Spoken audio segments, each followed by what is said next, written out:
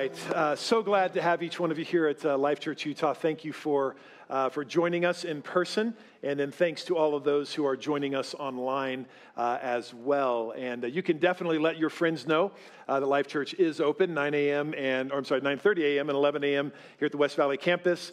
At our Tooele campus is 11 a.m., and then we do have a 1 p.m. Spanish service here at at their auditorium here at West Valley. And so grateful for each one of you.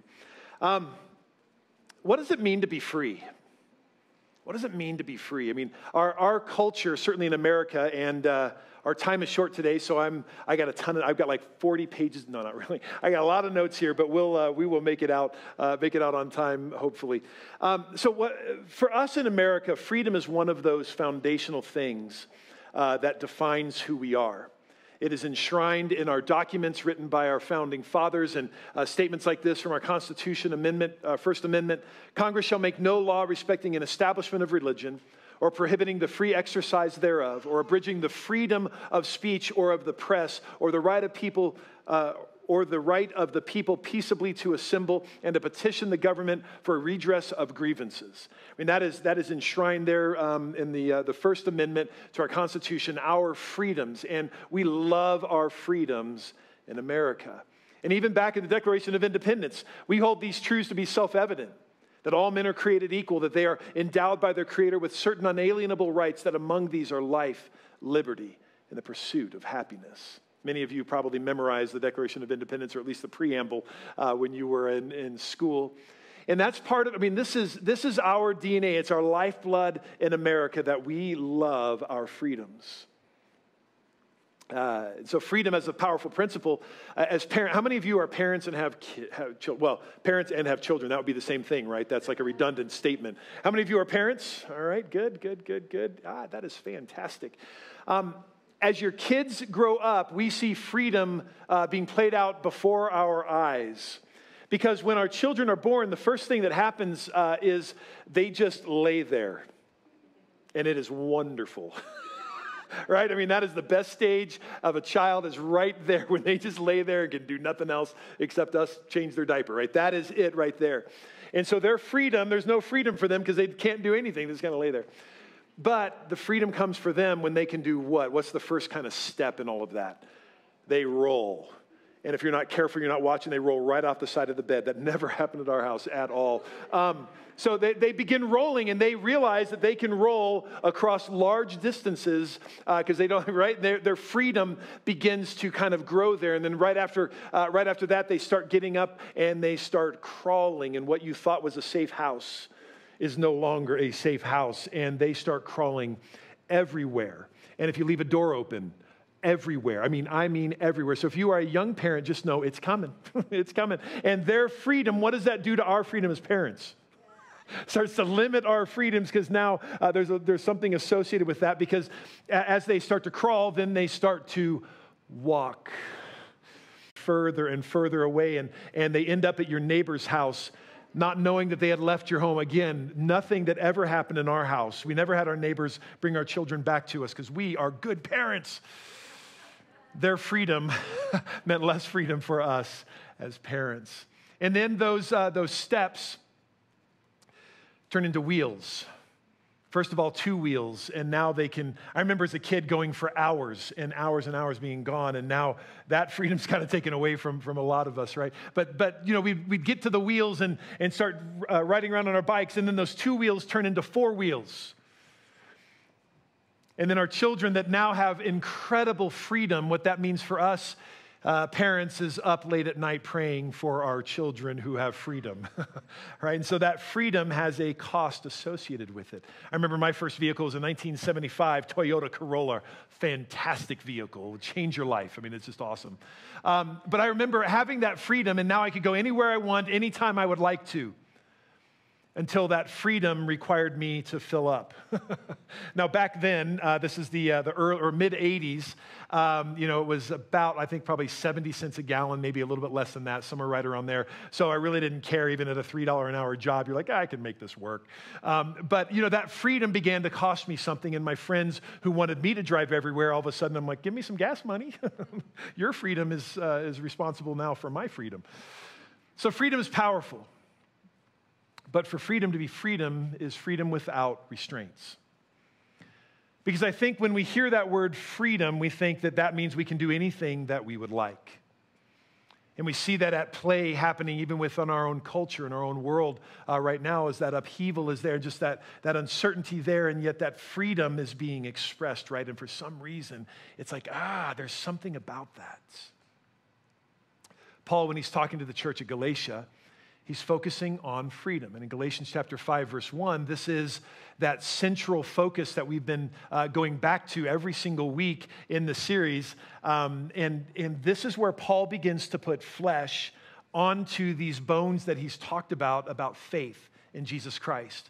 And there were people who were coming into the church saying, no, it's not just faith. You have to add to it things of the law.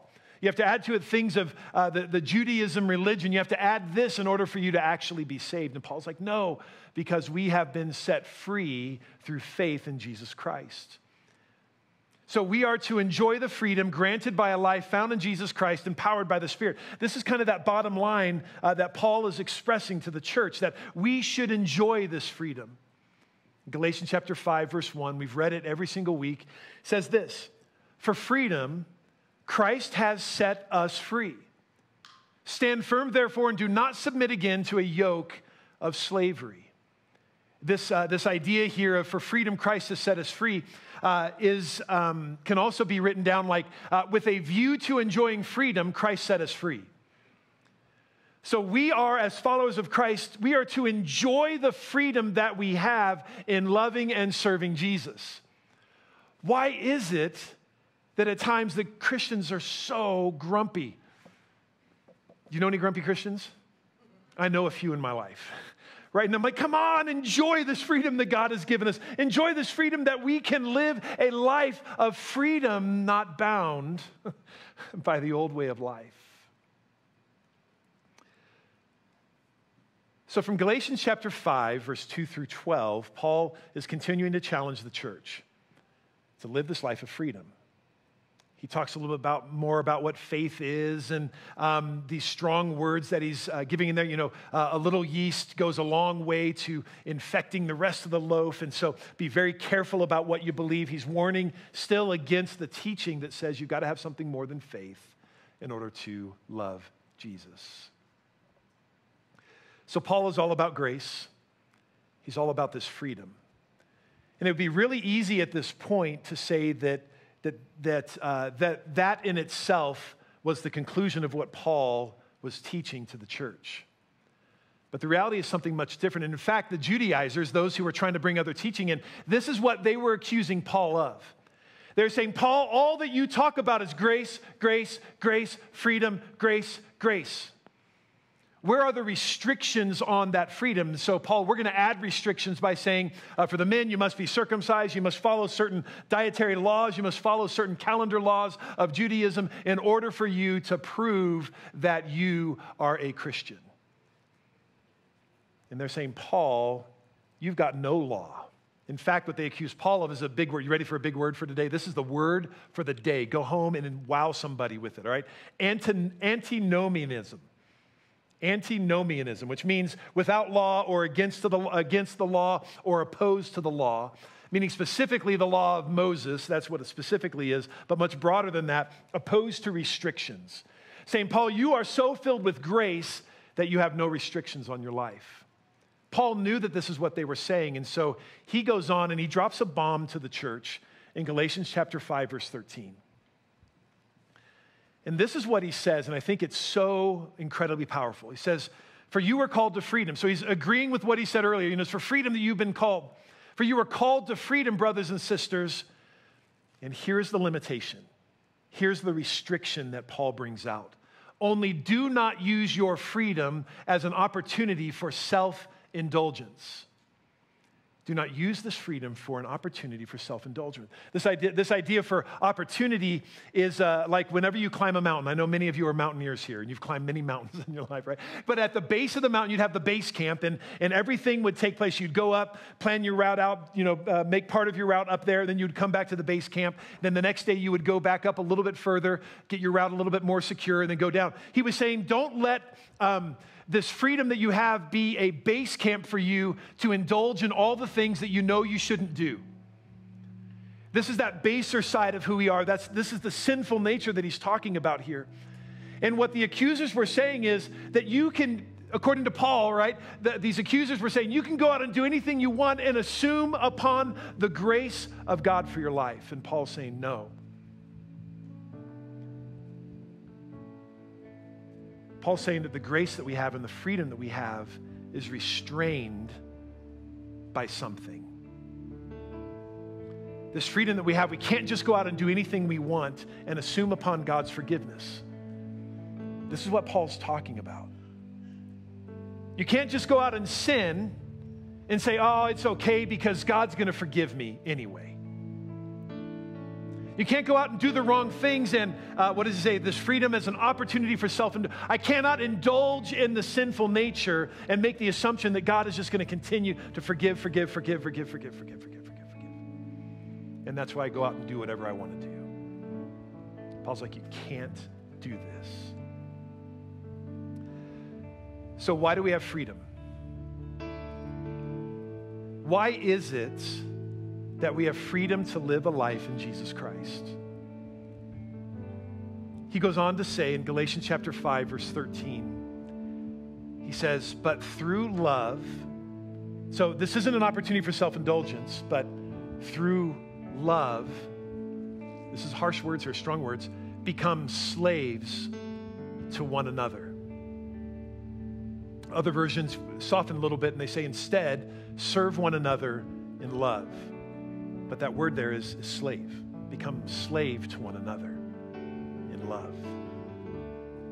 So folks, this life that we live, we don't have freedom in Jesus Christ so that we can go out and do anything we want. We don't have freedom in Jesus Christ so that we can go out and sin and say, well, it's okay. I've got grace. Jesus is going to continue to forgive me. That's not why we have freedom. The reason we have freedom in Jesus Christ is for others. And I know I drive this point home over and over and over again, but we can't get away from it. This is the reason why Jesus Christ died for us, to set us free, is so that we can proclaim the love of Jesus Christ to others. That's the sole purpose of it. That's why we are here, folks. It's not about us. It's not about us having blessings in our life. It's not about us getting the next home or the car. It's not about that at all. What it's about is us sharing the love of Jesus Christ with the people around us. Through love, serve one another. That's the bottom line. Through love, serve one another. This is my responsible freedom. That's my responsible freedom that I have. I can't just go out and do what I want. I'm going to invite you to stand to your feet as we close out. I know this message has been relatively short. But the point of it, I think, is very, very, very tight in what Paul is saying. That we cannot go on sinning because we think that we can just ask for forgiveness.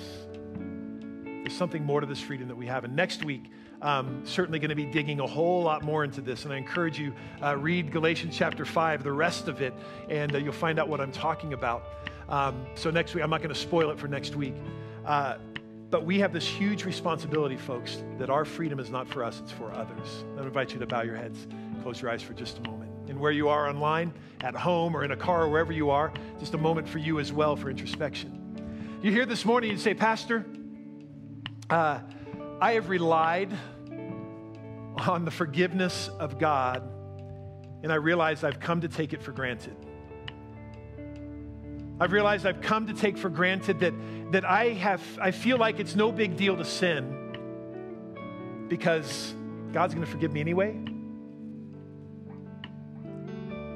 This is not the kind of freedom that Paul is talking about. This is not the kind of freedom that Jesus Christ died for. The freedom that we have is the freedom to love others. That's what constrains us. So every head bowed, every eye closed. I'm not going to ask for a raise of hands at this point, but if you're here this morning and you would say that I've taken the freedom of God too far. I've assumed upon his forgiveness in my life. I've assumed upon the freedom that he's given me in Jesus Christ. And I've lived for myself. I've taken it as an opportunity for self-indulgence rather than constraining it to the love of others. If that's you, just in this moment, say, God, forgive me. God, forgive me for the way that I've lived my life. Forgive me, God, for taking your forgiveness for granted.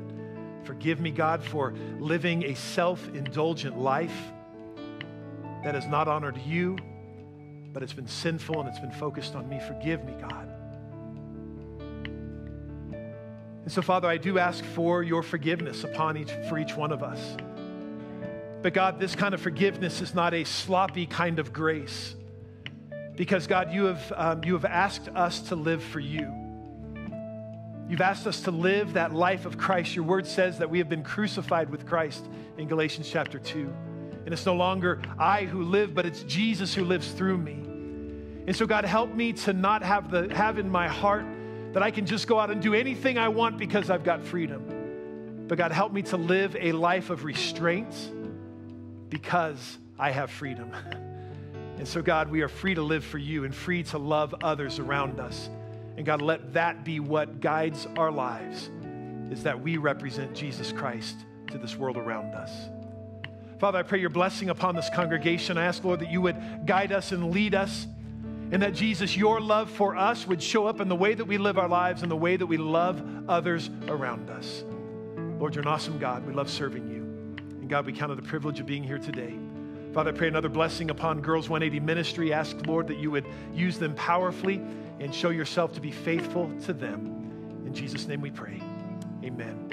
Before you leave, one final thing. If you would like a little more information about Girls 180 and how we're going to be involved on October 3rd, I'm going to invite you to make your way out to the lobby. And we've got like a little quick sign up that you can do. And Natasha's out there, and she will fill you in on some ways that maybe you can participate as well on October 3rd. So God bless you guys. Thank you so much. And we will see you next week.